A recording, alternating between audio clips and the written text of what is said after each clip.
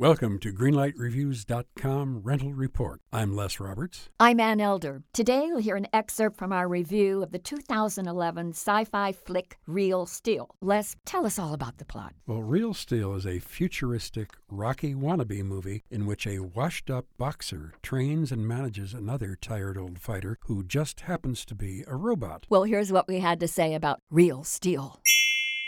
You know, I went into this movie and I kept saying, is Real Steel the real deal? For young moviegoers, boys about 11, and older boys like their dads, Right. I think Real Steel is a good enough movie to attract them and to hold their interest. It was just a movie that wouldn't be on my hit list, top 10 hit list, because it just doesn't speak to me. It's not the kind of movie that I would love either. It's a silly premise. It's a premise that I couldn't really buy. However, I enjoyed the film. You know, for me, I would give it a red light. But for the children, it's a green light. So the movie comes out, for me, a yellow light. And that's fair. Okay, that is fair. Because I enjoyed it as much as I did. And again, before I give you my light, I got to tell you, this is not the greatest movie in the world. But doggone it, I had a good time. And from me, You're going to get a tentative but honest green light. Okay, that's fair. A yellow light and a green light for Real Steel.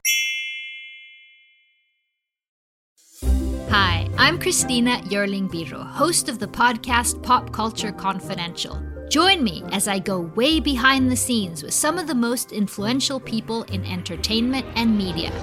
Hear actors such as Succession's Brian Cox talk about his favorite characters to play. There always has to be a mystery. The audience have to be in a situation where they want to know what's going on. Meet studio execs like Pixar chief Pete Docter and learn his secret on how he makes us cry. Emotion is our first language. And so many others who are defining popular culture, from Obama speechwriter David Litt to Top Chef host Padma Lakshmi. We don't often think about food politically, or we don't want to, but it really is.